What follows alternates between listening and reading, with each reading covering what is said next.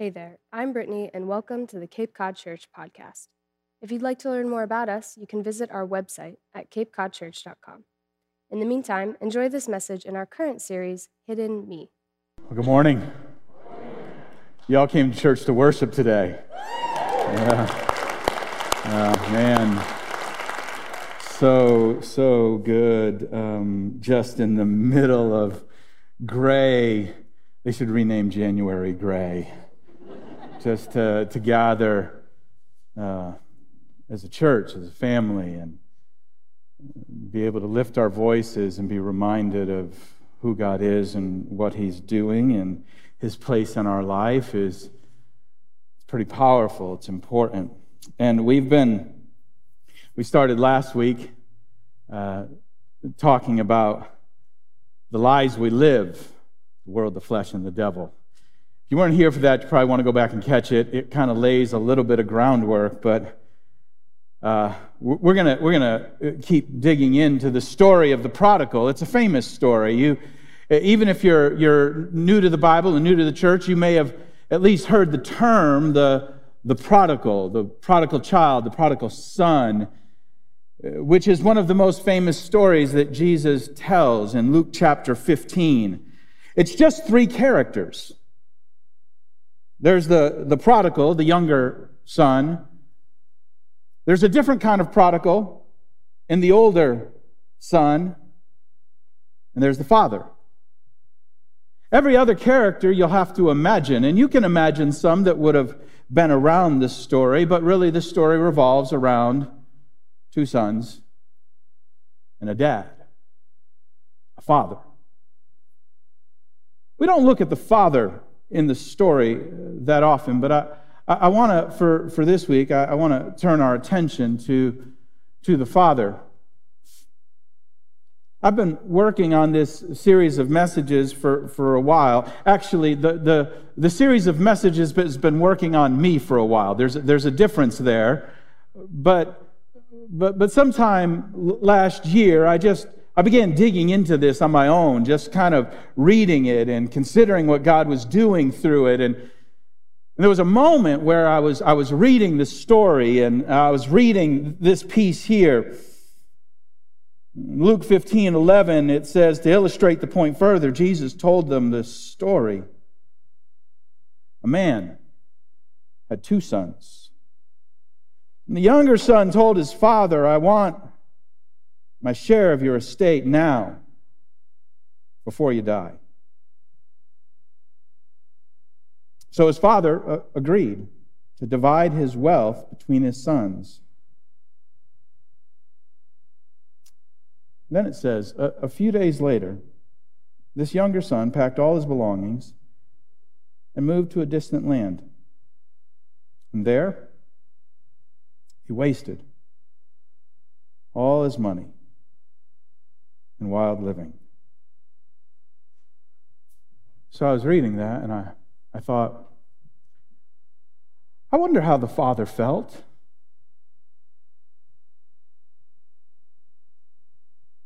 I mean, the reason Jesus told parables, he gave stories, is so that we could put ourselves in the story and we could feel what they were feeling. I mean that's the point of a story, is to allow you to personalize it, to contextualize it, to put yourself in the seat of the father. And I wonder how the father felt. I'd never just sat back and thought how the father felt. I wonder how the father felt when his son came to him in an abrupt moment and said, I'd like what I've got coming to me now, before you die. I don't want to wait.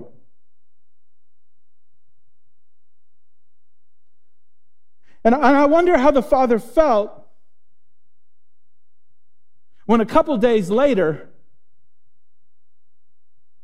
he got up and his son was gone.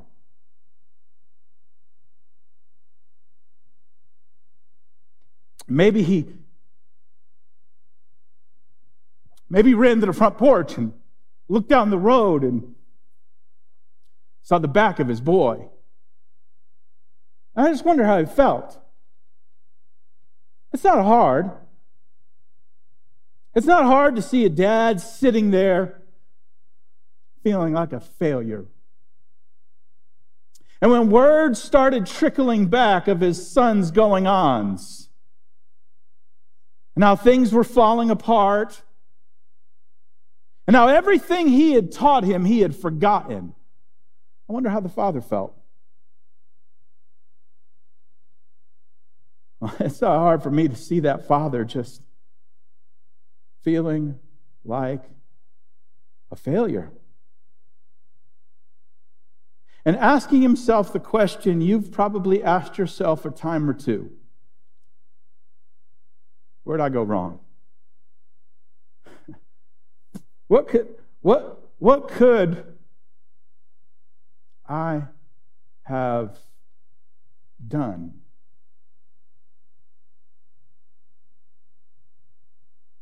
Have you felt the sting of failure in your life? Have you had a job or a project on a job and this was it? And then it all fell apart and it went away. Have you ever had a kid struggle? Maybe walk away. And you thought, what could I have done? Have you ever trusted someone and had that trust abused? And sat back somehow and thought, what could I have done? Have you made big plans? You had dreams, and you told people about them. You were afraid at first. Don't tell anybody your dreams until they come true. But you were bold, and you were brave, and you believed, and you told them. And then everything fell apart. You see, it's easy to sit there and to start asking ourselves, what could I have done? That's sort of what happens in John chapter 9. That Jesus is walking along in verse 1, and he saw a man who'd been blind from his birth. And verse 2 says that his disciples asked him, Rabbi, why was this man born blind? Was it because of his own sins or his parents' sins? Well, what did he do wrong? He must have done something wrong. Or maybe his parents did something wrong. Which is it, Jesus? Jesus gives a powerful answer. He said, it's not because of his sins or his parents' sins, Jesus answered. This happened so the power of God could be seen in him. I don't even understand all that means. But here's what I know Jesus was saying. You know what Jesus is saying? Jesus is saying, you messed up. You messed up. You've overestimated yourselves and you've underestimated me. You've overestimated yourself and you've underestimated me. You know what makes the moments of failure even more difficult? It's the voices. I don't mean to put too fine a point on it. It's the disciples. It's people like the disciples who look at failure and go, you blew it. Must be you. Must be you.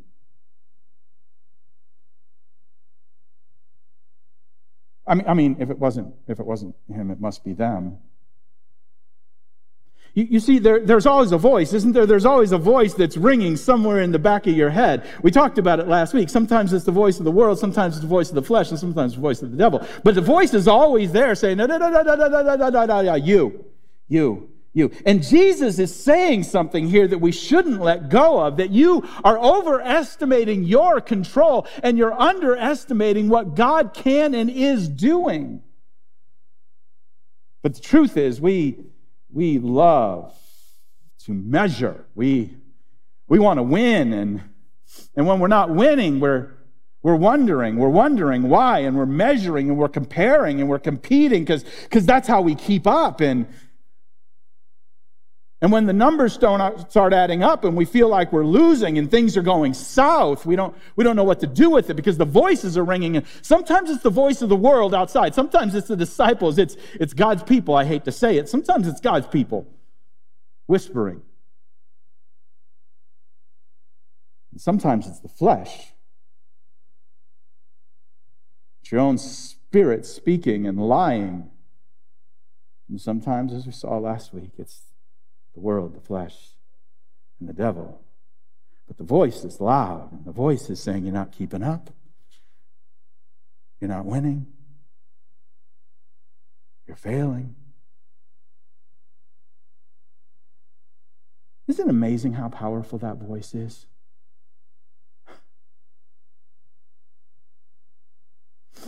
This past summer, I got a new iPhone. I upgraded 4 generations in one fell swoop. They offered a deal I couldn't resist. I went from a 8 to a 12. I went Mac Daddy on that thing right there. I got 3 cameras on it. Three little things on the back. I mean, I was all in. Got it right before our road trip so I could take amazing pictures.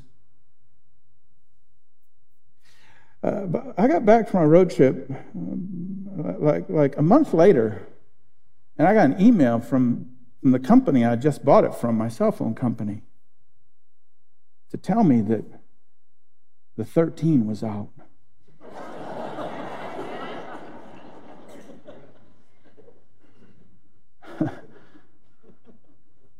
And I was like, dang it! Should have waited. Blew it. I've got a lousy 12. It's only got 3 cameras. Doesn't do that fuzzy thing that they're advertising. I could have had it all, you dummy.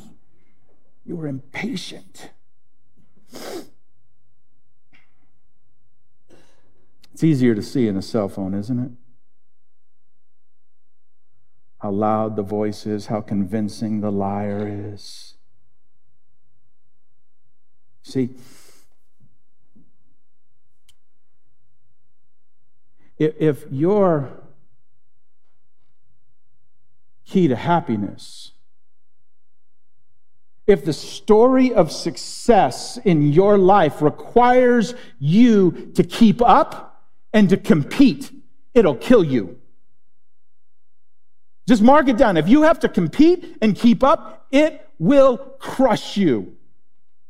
Because no one competes and keeps up forever. No one. And it's crushing.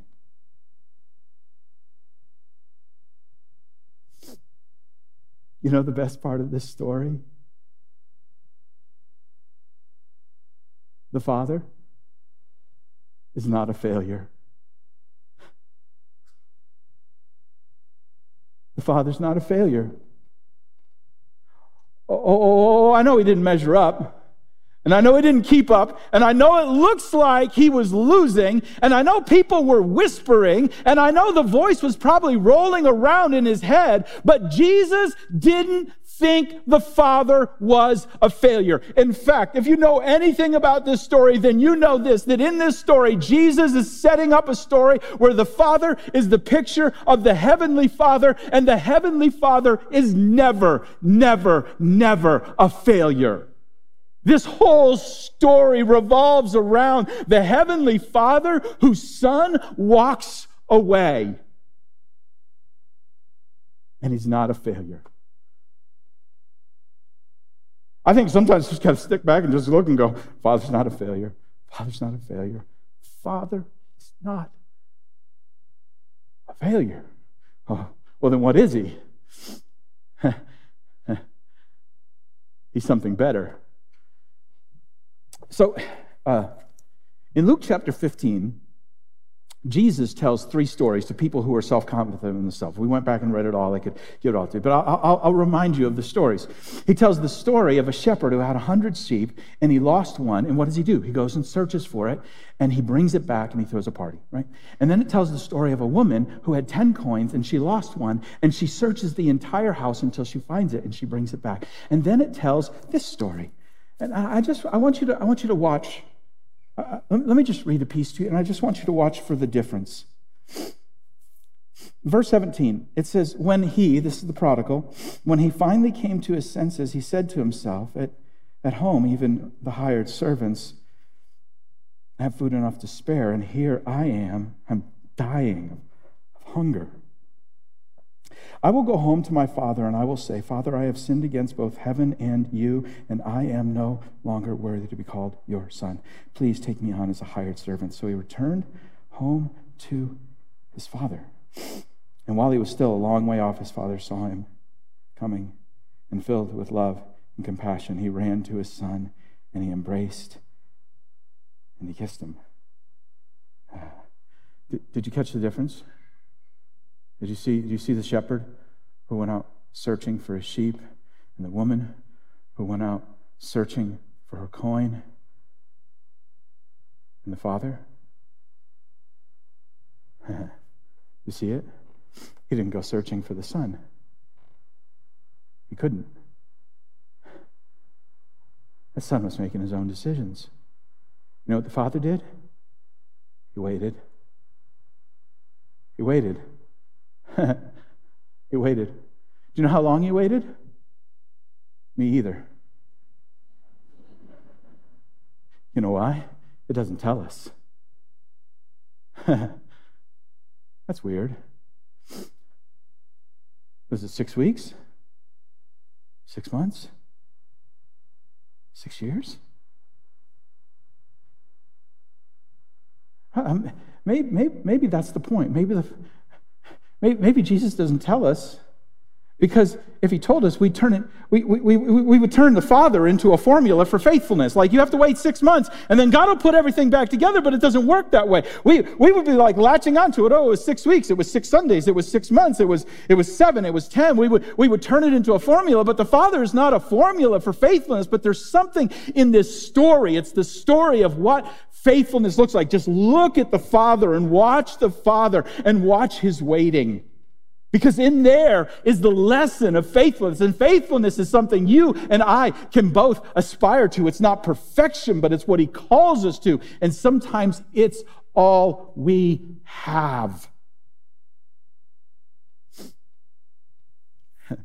If you're writing things down, let me give you just a couple of quick thoughts about this that have just been kind of running around in my own sort of heart around this story. About faithfulness. Sometimes all you can do is wait, and you can't fix anything. Sometimes you just have you can't fix anything. You can't.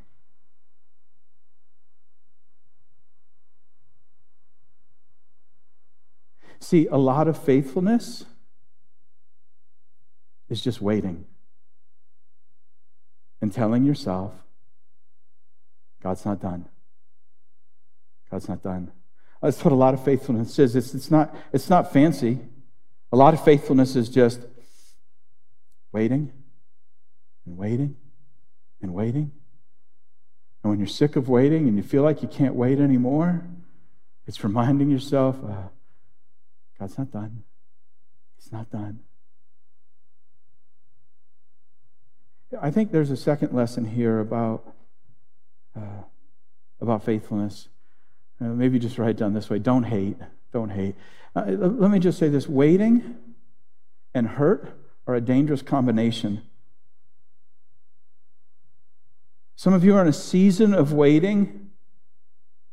It feels like it will never end, and you're on the receiving end of hurt at the same time. And it's really, really, really easy for that to turn into sour, bitter hurt. And if you're not careful, it morphs into something uglier. Don't do it. There's something else about this story, and I'll just start wrapping it up with this. You know what faithfulness looks like? I want to just write down, it looks like farming, but I thought that might not make a lot of sense to us. Sometimes faithfulness just looks like the man or the woman who just keeps on building. What'd the father do? You know what the father did? He kept on farming. It was what he was called to do. It was what he was created for. It was what he was made for. And by all appearances in the story, he just kept doing what he was called to do. So that one day, when the son came home, the farm was still there. The father was there. And not to get too wrapped up in food, the calf was fat. That's a good part of the story right there. I mean, I know I haven't read the end of the story, but I'm going to tell you it ends with a barbecue. You got to love a story that ends with a barbecue. Somewhere in the middle of that long season of faithfulness and waiting, you're just reminded, like, God, what do I do in this season when I don't have the control to fix the things I wish could be fixed? You're just faithful. You just keep doing what God called you to do. Don't give up on that thing. Don't give up on your calling. Don't give up on the farm. Don't give up on building. Don't give up on creating. Don't give up on living, because this is what He's made you for. And in that long season of waiting, when the voices start coming back of the world and the flesh and the devil, and they start whispering, you're a failure, you're a failure. Just come back to this passage and just read it and just remember, the Father is not a failure. You could roll over to 2 Corinthians 4:2, where it says, here's what's required in stewards or a manager. Here's what's required in my people. All that's required of them is that they be found faithful. Faithful. Because the reality is, in this life, there's lots of things you won't have control over, and you won't be able to keep up, and you won't be able to compete. And if you let those things measure your life, they will crush you.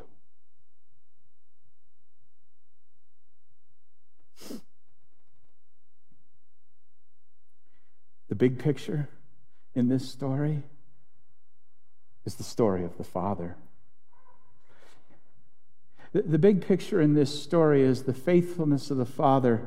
It's a story about you and I who are prodigals who've run and done our own thing, and it's how that the Father is always there waiting for us to come to Him. That's the big picture of this story. This story is about the gospel. This story is about the message of salvation. It's how that when we've run our lives and we've run to the end of ourselves and we've gotten to where we've got nowhere else to turn and we're broken, that we can turn to Him. In fact, I'm convinced of this. I'm convinced that nobody comes to Jesus any other way.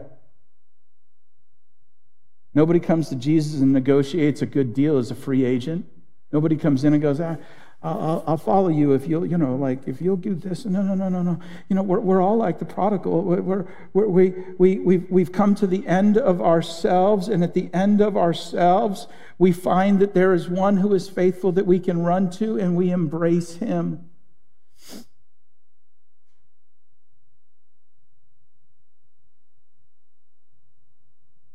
If you've become a follower of Jesus, you know exactly what I'm saying. Because there was a moment in time in your life when you came to the end of yourself.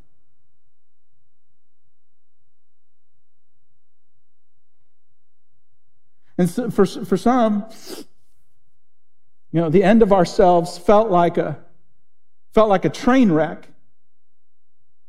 And others, it was just a deep realization that we couldn't save ourselves.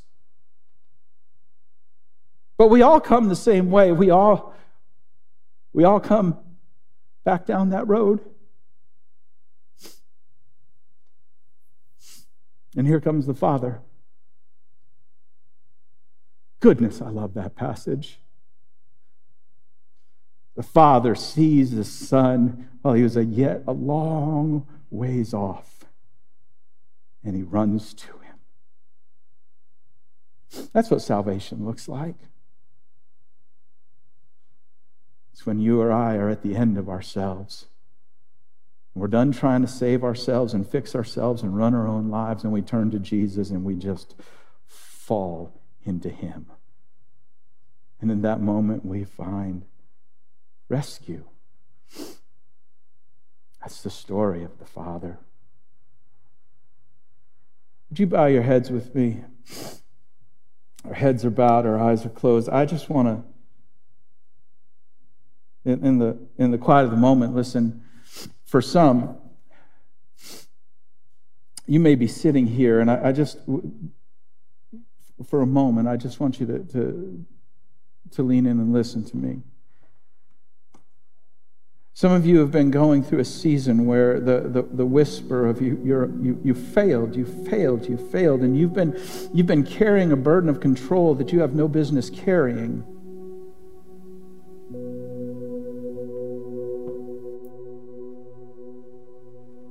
And this is a moment for you to let go of that. To remind yourself, the Father wasn't a failure.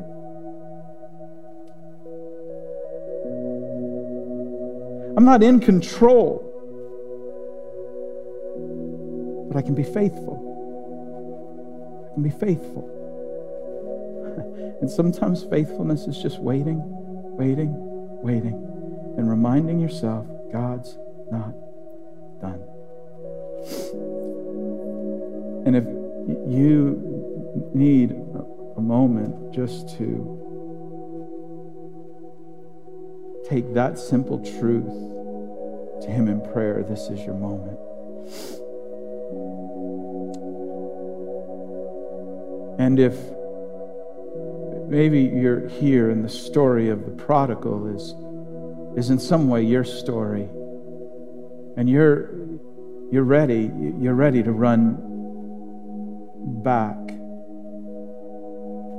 to run to Jesus. You've come to the end of yourself and of your way and of being in control and trying to save and rescue yourself, and you're ready to give your life over to Jesus. That's the story. That's the prodigal. And I want to invite you just right here. This is your moment. I'm going to lead you in prayer in a moment. You don't have to even wait on me. This is between you and God. You just go to him and say, Father, I need you. I need you. Save me. Rescue me. I need your grace, your mercy, your forgiveness.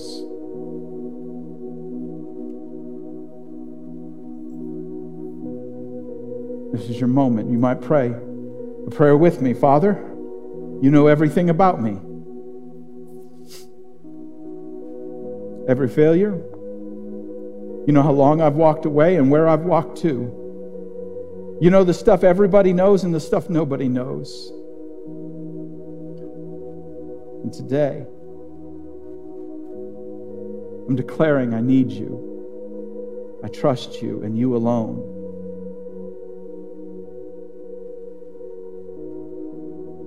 Jesus Christ, I invite you into my life as my Savior. I accept your gift of forgiveness, your grace.